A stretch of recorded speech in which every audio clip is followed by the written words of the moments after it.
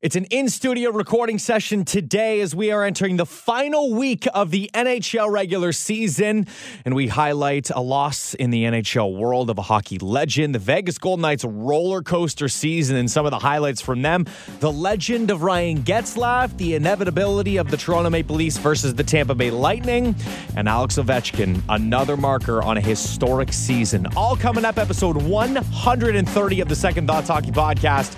Let's go.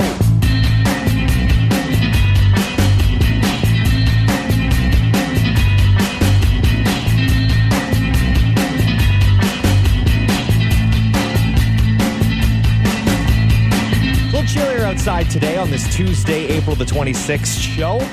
Kyle Grimard, your host as always for the Second Thoughts Hockey Podcast. Give me a follow at Kyle Grimard on social media. The show is at ST Hockey Podcast on Instagram and Twitter. You can follow it along on any podcast platform that you like, whether it's Google Podcasts, whether it's Apple Podcasts, whether it's Spotify. Leave me a review. Send it to your friends, your family. I appreciate all of the support that we have had throughout the show. And again, things are a little busy right now. I don't really have someone who I want to bring on to the show, but when I do, I'll try and keep... I don't think I'll be bringing on guests every single show, but I would like to start bringing on, guests more frequently than one every 6 months. So regardless, it is going to be hopefully busier in terms of other people coming onto the show here. Like I said, we're going to be talking about a lot of things here on the show. We got Alex Ovechkin, of course, another record that we'll get into. The Toronto Maple Leafs, Tampa Bay Lightning. They look like they're on a collision course for round one of the playoffs. We'll talk about them. Ryan Getzlaf looks like he played his final game in the National Hockey League. We'll talk about that. The Vegas Golden Knights, I feel like they're a topic every week now. They're heartbreaking to them. Lost to the San Jose Sharks and what that means for them and who was their backup goalie, which is just wild to me. But we will start in some sadder news because I feel like it's more appropriate to start the show with this. Montreal Canadiens icon Guy Lafleur passing away at the age of 70. The team and family announced this past Friday. The cause of death was not immediately made known for obviously privacy reasons, saying, quote, this is from the Canadiens president, Jeff Molson, saying, quote, "We are deeply saddened to learn of the death of Guy Lafleur. They're devastated by his passing. Guy Lafleur had an exceptional career and always remained simple, accessible, and close to the Habs and hockey fans in Quebec, Canada, and around the world." Commissioner Gary Bettman released a statement as well. A lot of significant players and people came out to show support. The Montreal Canadiens actually did really something incredible for their game, I believe, on the weekend. Prior to, they held a really nice ceremony. All the players represented number 10, and it was a really nice moment to commemorate him. And there were news stories leading up to this about, the possibility that his health wasn't necessarily doing well, and that for the time being, his family and the organization just asked that they have their privacy while they handle the situation. And, unfortunately, not just the family, but the world is losing an absolute hockey legend. If you want a crash course on who Guy Lafleur was as a player, he was selected first overall by the Habs back in 1971, following an incredible standout junior career where he had this is insane. In his junior career, he had 233 goals, 379 points in just 118 games over the course of 2 seasons with the QMJHL's Quebec Ramparts, which is just remarkable. He is a 5-time Stanley Cup winner in the 70s alone, including 4 consecutive championships between 1976 and 1979. He won 3 straight Art Ross trophies, 3 straight Ted Lindsay Awards, back-to-back Harts, and a Conn Smythe during that 4-year span. Absolutely insane. He led the league in scoring in 1977-78 with 60 goals. And even though the Maurice Rocket Richard Trophy hadn't been created, so if you want to add another trophy to his resume, he was a Rocket Richard Trophy winner. That thing wasn't invented. His nickname, funny enough, was also the Flower. Marc-Andre Fleury Flower, the Flower Guy Lafleur, is Montreal's all-time assists and points leader. with 728 assists and 1,246 points, respectively. He also ranks second in career goals, only behind Maurice Rocket Richard. He spent his last 3 seasons with the New York Rangers and Quebec Nordiques. He is 29th all-time in NHL points with 1,353, 40th all-time in postseason points. This is incredible. Postseason points, he played 128 games, 134 points in the playoffs. So not only did he perform in the regular season, he performed in the playoffs as well. He was also a part of Canada's part of the Canada Cup back in 1976. He had 6 points in 7 games during the tournament, and he was inducted into the NHL Hockey Hall of Fame in 1988. And the Canadiens retired his jersey number 10 in 1985. So, just felt it was only right to start the show off with honoring the late Guy Lafleur, passing away at the age of 70. If you needed to know his credentials and who he was, not just as a player, but an individual and what he meant to a community and the hockey world, I just gave you all the lines and details, and so many people posting on social media talking about how he impacted their game to some extent, shape or form. So just a tough loss for the world. And, we will always remember number 10, Guy Lafleur. All right, I want to move on to our next story here because I follow an account, thescore.com. It's one of my favorite accounts. They have score betting now. It's fantastic. And they're normally pretty up to date when it comes to getting information out of the world that's, for the most part, correct. And I can't even blame them for this one. So the Score earlier this week sent out a post that said Robin Lehner is conducting and getting ready to do season-ending surgery for his shoulder. He's been battling it since February 9th. And then against the Sharks earlier in the week, he was the backup goalie in a game. And now the report comes out afterwards that he is once again going under the knife. So here's the explanation behind all of that. Robin Lehner told the organization last Thursday that he'd be getting a procedure and that the team doctor agreed Saturday that the surgery was the best choice. The Golden Knights reportedly asked Robin Lehner to delay the operation and dress as their backup goaltender for Sunday's contest due to cap reasons.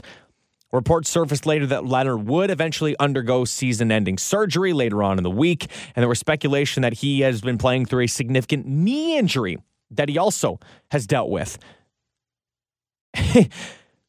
The amount of stories that have come out about this team, this is the most roller coaster team, I think, of this season.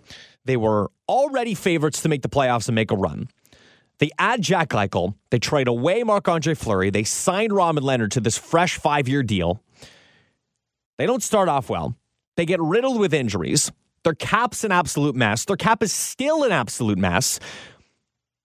And there were reports out there, and I don't have it in front of me, but I believe from Puck Report, from one of the accounts I follow, that apparently teams and players were texting and messaging the Sharks players about how they were rooting for them against Vegas. Vegas is not a like team.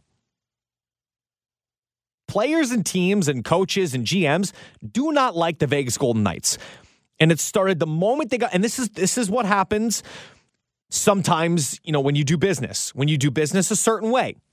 I don't blame them for the way they handled themselves during the expansion draft. They absolutely robbed teams. I believe they got Jonathan Marchessault because the Florida Panthers said, please take Riley Smith. We'll give you Marchessault. They play on a line together. They have been playing on a line together outside of injuries their entire time. They've made trades with the Ottawa Senators to acquire Mark Stone. They got Marc-Andre Fleury for nothing.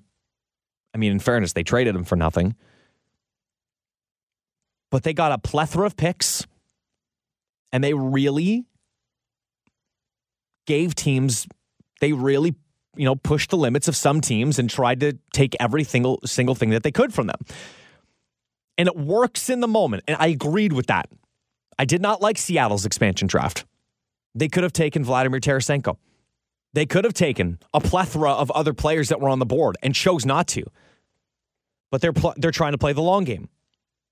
They're trying not to be the Vegas Golden Knights. They're trying not to have teams hate them. They're trying to have teams not want to do business. They're not trying to have that. And I get that, but they're doing it the more conventional way. Vegas drafted an NHL-ready team day one, along with getting picks and prospects and all that stuff. You know, they're not really a like team anymore.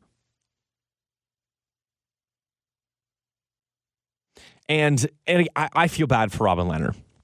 I do. He's missed games. He missed 5 games in February with an upper body injury, returned for 4 games, then went on the sidelines for a lower body injury that kept him up for 12 games. Then he also went on Twitter to report that he was denying the fact that he'd fractured his kneecap, but now he's going under the knife for a lower body injury. His last appearance came April 20th. He allowed a goal on 13 shots, and then Logan Thompson replaced him for the rest of the game because he left due to injury. And I feel bad for the guy because he's one of the most outspoken players in the league. He talks about mental health. He's one of the forefront guys that can talk about it, that is open about it. This Vegas team has been just an absolute roller coaster. And outside of feeling bad for Lehner, I think the whole hockey world loves it. I've never understood the hate for them. I get why San Jose hates them. But San Jose also came back from a 3-0 deficit in a series-clinching game, won in overtime after giving a 5-minute penalty for something that arguably wasn't a penalty. San Jose friggin' hates them.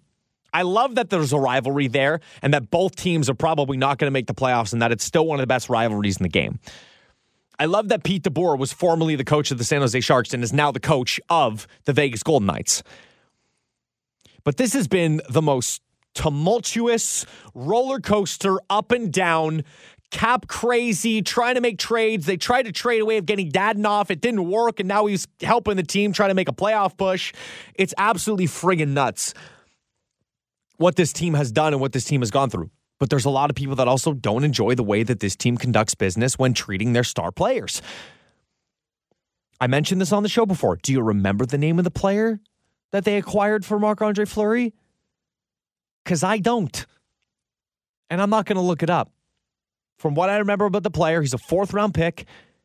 He was drafted 5 or 6 years ago, and he's yet to play in an NHL game. Now, you could also make the argument, Kyle was a cap dump. That's fair. Chicago just turned around and traded Fleury for a first-round pick if Minnesota makes the Eastern Conference Final or Western Conference Finals, which, by the way, they are a wagon right now. They're getting great goaltending from both their guys. They didn't need Fleury, but they got him.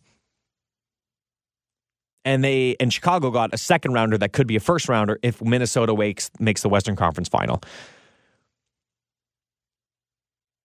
This team is going to be very interesting. 1, if they don't make the playoffs, but 2, how they're going to approach their offseason.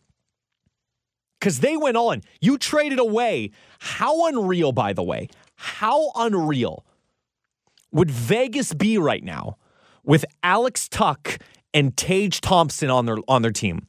How vital would those two guys be? Tage Thompson has 38 goals this season. He's 24. But you gotta remember what I came on this show and I made fun of Buffalo for trading away Jack Eichel and getting Alex Tuch a pick and some guy named Tage Thompson. I'm wrong on that.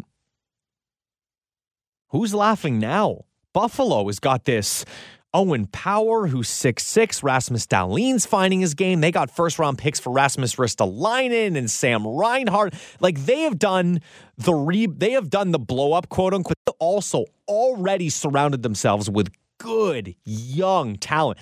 If they get out of Jeff Skinner, by the way, Jeff Skinner's having a pretty good bounce-back year. I made fun of the fact that he makes $9.5 million, and 1 year he scored like 15 or 16 goals. But, man, that dude has bounced back pretty nicely.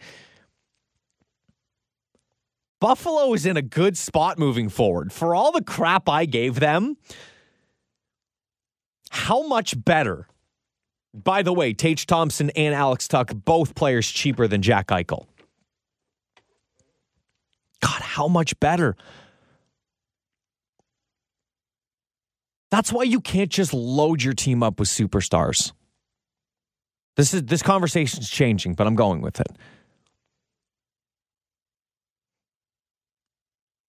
You know?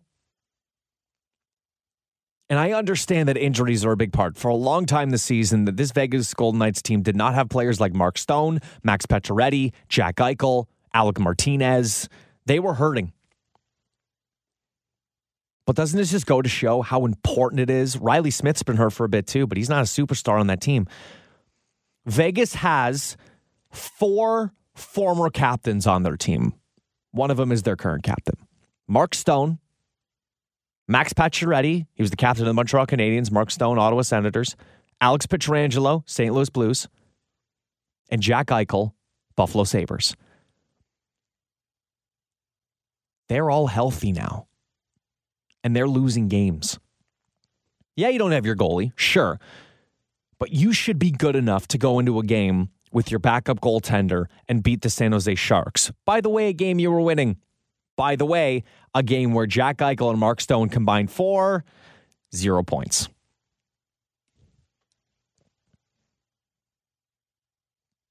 They also had Paul Stastny at one point, who was a very good depth player.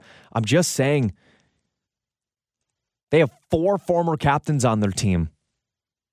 You know who their leading scorer is? I believe Riley Smith.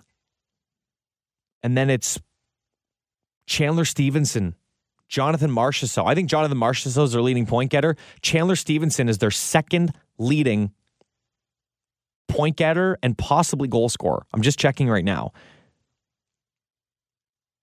But that is not a... Jonathan Marchessault has 64 points. Great season, by the way. 29 goals. Number 2 is Chandler Stevenson. Chandler Stevenson, who they got from the Washington Capitals, I believe the year after that he was part of the team that won the Stanley Cup. Max Pacioretty's only played in 36 games. He's got 34 points. Mark Stone's only played in 34 games. He has 28 points.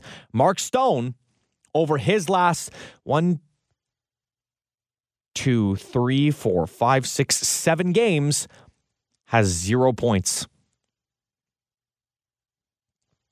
Jack Eichel, pointless in 4 games.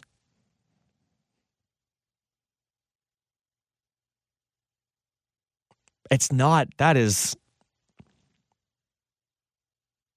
Everyone makes fun of the fact that Toronto Maple Leafs pay 4 guys all this money. Like, oh, you can't win with paying just 4 guys. Right. And again, I will reiterate, injuries happen. Toronto's top 4 paid players are Austin Matthews, Mitch Marner, William Nylander, and John Tavares. Take a stab at who their top 4 performing players are. Austin Matthews, 104 points. Mitch Marner, 97 points. William Nylander, 76 points. John Tavares, 75 points. Their horses are doing it. And by the way, their next highest paid player is Morgan Rielly, who is also their 5th highest scorer with 66 points this season. And they get depth scoring too. They've got a 23-goal scorer, Michael Bunting, who makes less than $1 million a year. They've got Ilya Mikheyev, who's a 20-goal scorer who makes $1.6 million a year. Andre Cash chipped in with 14. David Camp has 11. David Camp scored 1 goal last year. And Toronto's also had injury problems. Peter Mrazek, Jack Campbell, they've all missed games. Their goaltending's been hurt. Matthews has missed time. Bunting's missing time. Jake Muzzin's missing time. They're still winning. And in a harder division.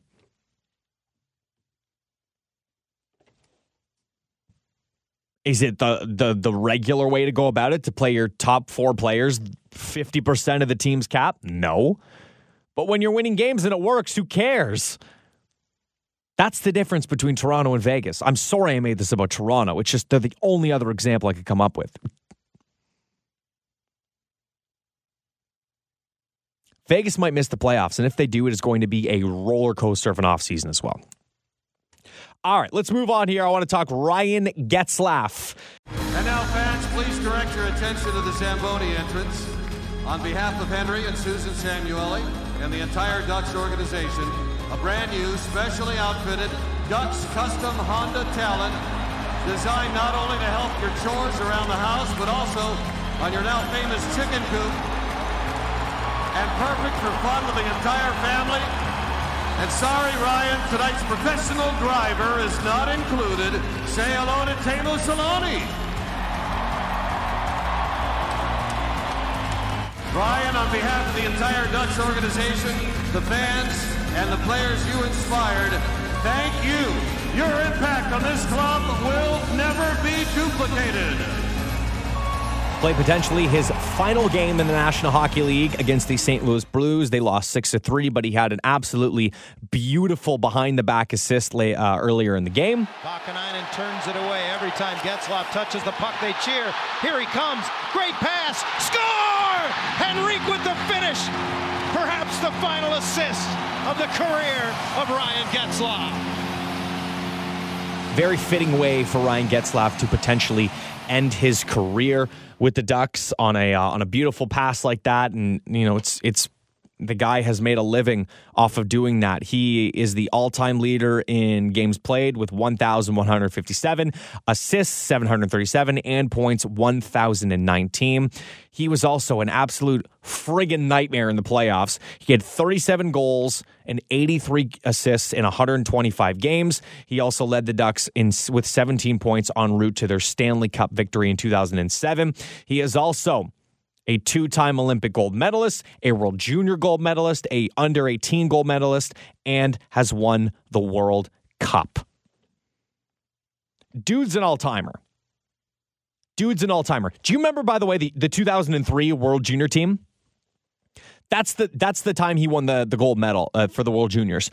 The 03 team had Getzlaf, Perry, Crosby, Bergeron. Dion Phaneuf was also a part of it. I believe Carey Price. Is that like the best World Junior team of all time? Because that lineup's friggin' insane to me. Getzlaf, Perry, who then end up playing together, not just in Anaheim, but they play together at the Olympics in 2010. I believe later on in 2014, they play at the World Cup together, won that. And he was a part of the U18 gold medal team. Unbelievable. So I'm trying to think, because I can go over his stats and everything like that. And we all understand how great he was. But just maybe if there's like a younger listener out there, Ryan Getzlaf was a guy who, it's like the same thing with Jason Spezza now. Right? You look at Jason Spezza's points, and Jason Spezza, I believe, has like 12 goals, 25 points this season. You're like, Jason Spezza's pretty good vet.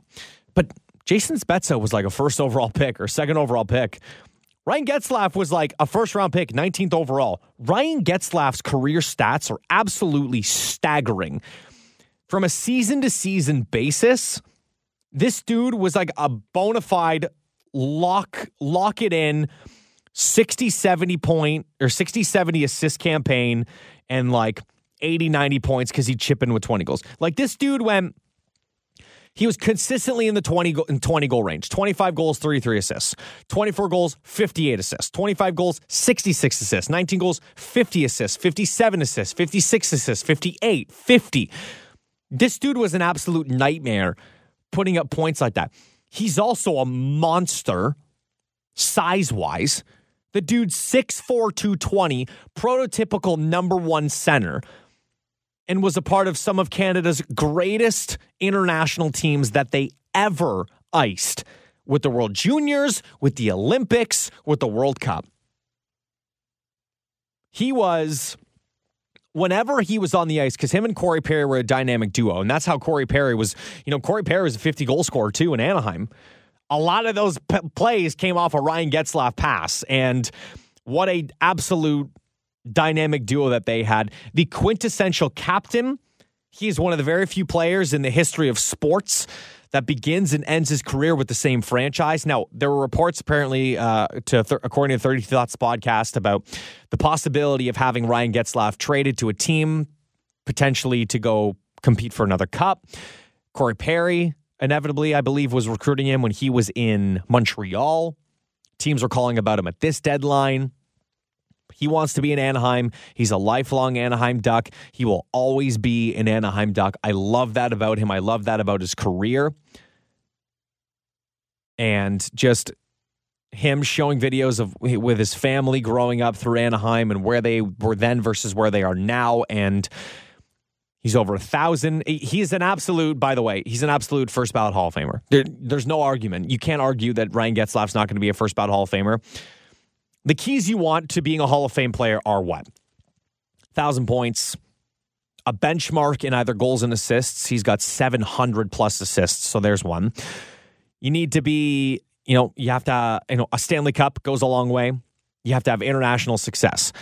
Well, let's cover those. The points, 1,019, hit it. Stanley Cup, did it in 2017. International, 2 gold medals, a World Junior, a U18 gold medal, and a World Cup. There's a lock. Absolute lock for the Hall of Fame. It's not even a question in my mind whatsoever. And congratulations. It was an absolute blast to watch Ryan Getzlaf back in the heyday. I remember having him in fantasy hockey. I had a team where I had Ryan Getzlaf and Corey Perry in my fantasy team. And every single night, it was Corey Perry from Ryan Getzlaf, Ryan Getzlaf from Corey Perry, Ryan Getzlaf 2 assists, Ryan Getzlaf a point.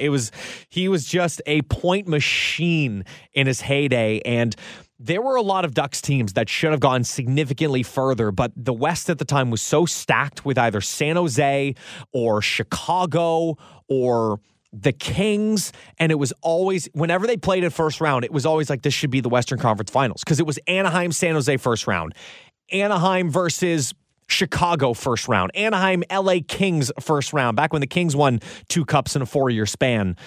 And Ryan Getzlaf was always at the forefront of it. They had spectacular goaltending, whether it was from, Ilya Bryzgalov at the time. Jay Shiger was a part of that 07 team. Then they had the combination of a very young Frederik Andersen and John Gibson before John Gibson became the guy. But holy smokes, Bryzgalov for a time was the guy there. And just absolute kudos to Ryan Getzlaf for the incredible seasons that he had and how good they were and how tough of an out that team was each and every year in the playoffs. And they were a wagon for a while, and he was the forefront of it. So congratulations to Getzlaf on just an absolutely spectacular career.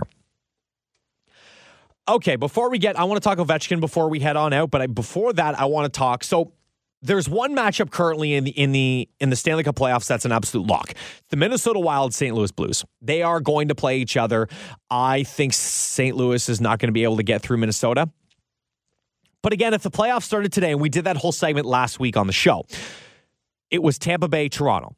A week later, it's still Tampa Bay, Toronto. And the way that the wild card and the playoffs are setting up right now, Toronto was 5 points up on Tampa with 2 games to go. Tampa has 3. Tampa could potentially go and leapfrog Toronto, but Toronto would have to lose their next 2. Tampa would have to win their next 3. And Toronto plays Detroit tonight. Boston, I think, is a little too far behind. They have 3 games left, and they are at 103 points. So even if they win all 3, they only get to 109, so they cannot pass Toronto. So right now, it is Toronto-Tampa that will be that's going to be the first round. As I'm looking at it now, it makes total sense. But again, Tampa would have to lose all 3. Boston would have to win all 3 to make that happen. This could honestly be a blessing in disguise for Toronto. I was talking to a buddy about this, and hear me out here before you start saying, oh, Kyle, this is the worst thing. This is the last team I wanted Toronto to play. It's the last team. But hear me out for a second. If Toronto played Boston with home ice advantage and the third time that these teams are meeting in the last, 5-6 years, and Toronto loses, gets blown up, a lot of people are going to pick Tampa Bay in the first round. And why wouldn't you? Toronto's won a playoff series in almost 20 years. I would pick Tampa Bay. But this is why I think they're a better match than Boston. Hear me out here.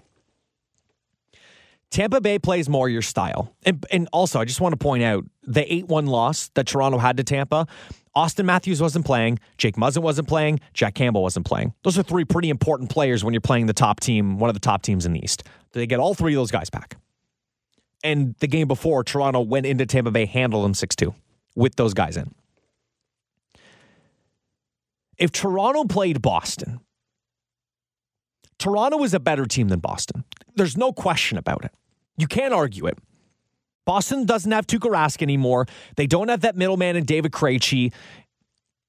They don't have Zdeno Chara. And maybe the Ghosts come in.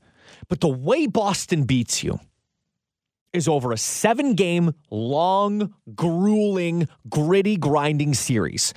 They will cheap shot. And this is not an opinion. We saw this last game. Brad Marchand cross-checking John Tavares in the side. Punches to the head. Charlie McAvoy slew footing. They will cheap shot, injure, and wear you down. And then it doesn't become who's the best team. It becomes who's the healthiest team. Who has enough left in the tank to end the series? Don't believe me? Go back to the 2019 Stanley Cup Final. Who were the top 2 teams? Who played? Boston and St. Louis. St. Louis had big guys like Patrick Maroon, Ryan Reeves, I believe. They had Colton Parayko, Alex Pietrangelo, Ryan O'Reilly, who's a tough guy, Robert Tom. They had physical, tough. They weren't the 2 best teams. They were the 2 biggest bullies in the league. It was intense hockey. They were tight games. But I wouldn't say that that was the best hockey we saw in that playoff. They were the 2 toughest teams. It was the 2 final wrestlers standing in the ring at the Royal Rumble after 30 other guys went through.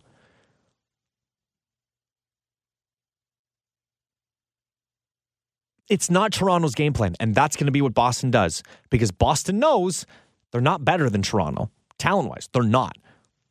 Now, yes, you play the games and everything. And for Toronto, would it be nice for them to get vengeance, and would the storyline be absolutely fantastic? Sure. But there's less pressure when you play Tampa. And if you win, you get to carry on your shoulders that you took out the 2-time defending Stanley Cup champions. Don't get me wrong. I don't love the matchup for Toronto. Tampa Bay is one of the worst teams you could bring. But that also means less pressure. It also means that you're not the favorite, despite the fact that you're the home team. They play your game more. They play your style more. They're chippy, sure. Toronto can be chippy. Look at their players. Michael Bunting, Wayne Simmons, Kyle Clifford, Colin Blackwell, Ilya Mikheyev. They can be chippy. The only problem is goaltending, Vasilevsky. Because at the end of the day, he's the best goaltender in the world. But this isn't last year. You don't get a Montreal, who they still lost to, because they were the heavy favorites and they had home ice. They will not be heavy favorites in this matchup. Every matchup would pose difficulties. You were either going to get Florida, Carolina, Boston, or Tampa Bay. Tell me where the good matchup is. Florida? Right, because they average 4.5 goals a game. That's going to be a track meet of a playoffs that you might not win. Carolina and revisit the ghost of Frederik Andersen on one of the best defensive teams in the league. Doesn't sound like that much fun. Boston, all your past ghosts dating all the way back to 2013. None of the players were on Toronto during that series. Ask Morgan Rielly. He was a young Morgan Rielly on that team. Or Tampa. You deal whatever you're given with. But I think this series could be a blessing in disguise. Do I love it? Do I think they're going to be the favorite? Do I think they could potentially even win it? I don't know. Not really. Maybe not. But that could just be what they need. The last time they weren't favorites in a series, they took the President Trophy leading Washington Capitals to 6 games, and they were up 2-1 in the series. They took the Bruins when they were down 3-1 to 7 games and almost beat them in a series. They were up 5-4 in the game. They just got horrific goaltending. You deal with what you've been given. Tampa Bay just might be the blessing in disguise. And honestly, the power boost that they needed. Because if you're Toronto and you haven't gotten past the first round in God knows how many years, and this core alone hasn't made it past first round in what, 5, 6? And you go into round 2 knowing you just knocked off the Tampa Bay Lightning and Vasilevsky and Kucherov and Point and Stamkos and Hedman, who do you think is going to beat you at that point? That's my argument. I'm not saying it's easier, but I'm saying it could be less pressure because if you don't win, then everyone's like, yeah, I mean, it's Tampa Bay. I think it's a less pressure scenario in an already pressure cooker market like Toronto. This could be a blessing in disguise. All right, and finally I want to get to here, Alexander Ovechkin, another milestone game earlier on. He scored his 50th of the season last Wednesday against the Vegas Golden Knights, marking the 9th time in his career he has reached the 50-goal plateau. He is now tied for the all-time record with most 50-goal seasons in NHL history with Wayne Gretzky and Mike Bossy with 9. He scored 2 goals in the game to tie the game at 3. It was his 9th 50-goal season. He is also the oldest player in NHL history to do it at 36. He passed Teemu Selanne for the record back in 2006-2007 when I believe Teemu scored 48 in that season, I believe, with Anaheim. 36 years of age. 780 career goals. This is insane. He's 21 away from Gordie Howe, who sits second all time, and 114 behind Wayne. We are almost, by next season, he will pass Gordie Howe and will be within double digits of Wayne Gretzky's all-time career goals list. I read an article that said if Ovi hit the 50-goal mark, he'd be at, quote, 780, which he is now. I think he's going to stay at that because he's a little banged up and he's going to want to be healthy going into the playoffs. But if he stays at that, over his next 4 campaigns, I believe he only needs to average 28 goals a season, which, by the way, he's never done before. You know, he's never scored fewer than 32 goals in a season. He's done it twice. 2010, 2011, hit 32 goals in 79 games. He still had 85 points.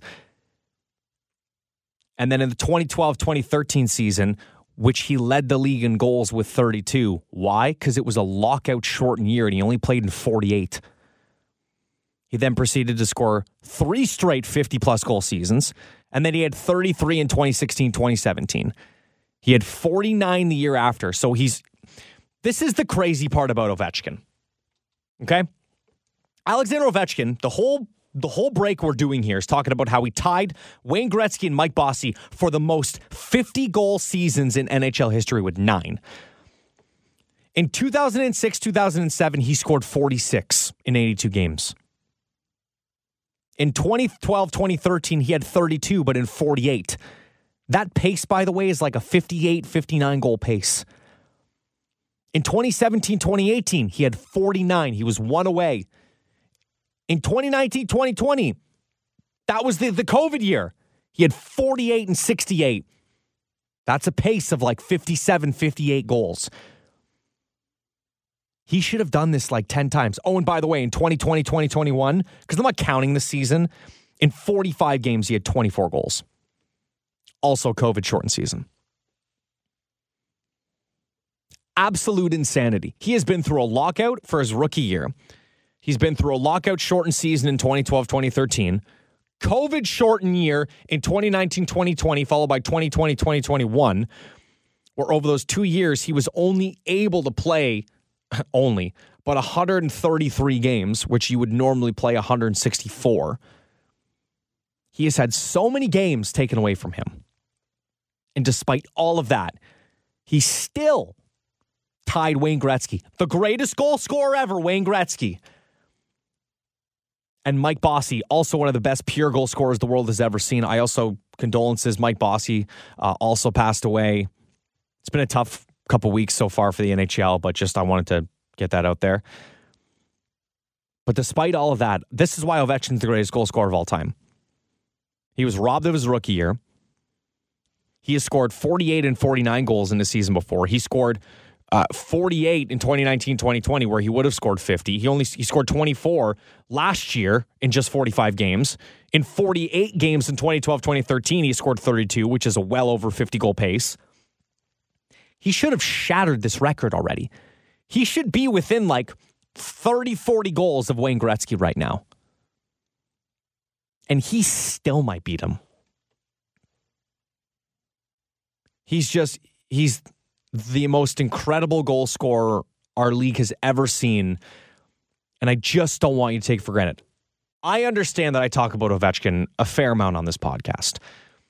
I don't maybe talk about Connor McDavid as much, or I don't talk about Sidney Crosby as much. And there will be an episode where I devote a lot more to Sidney Crosby. There will be.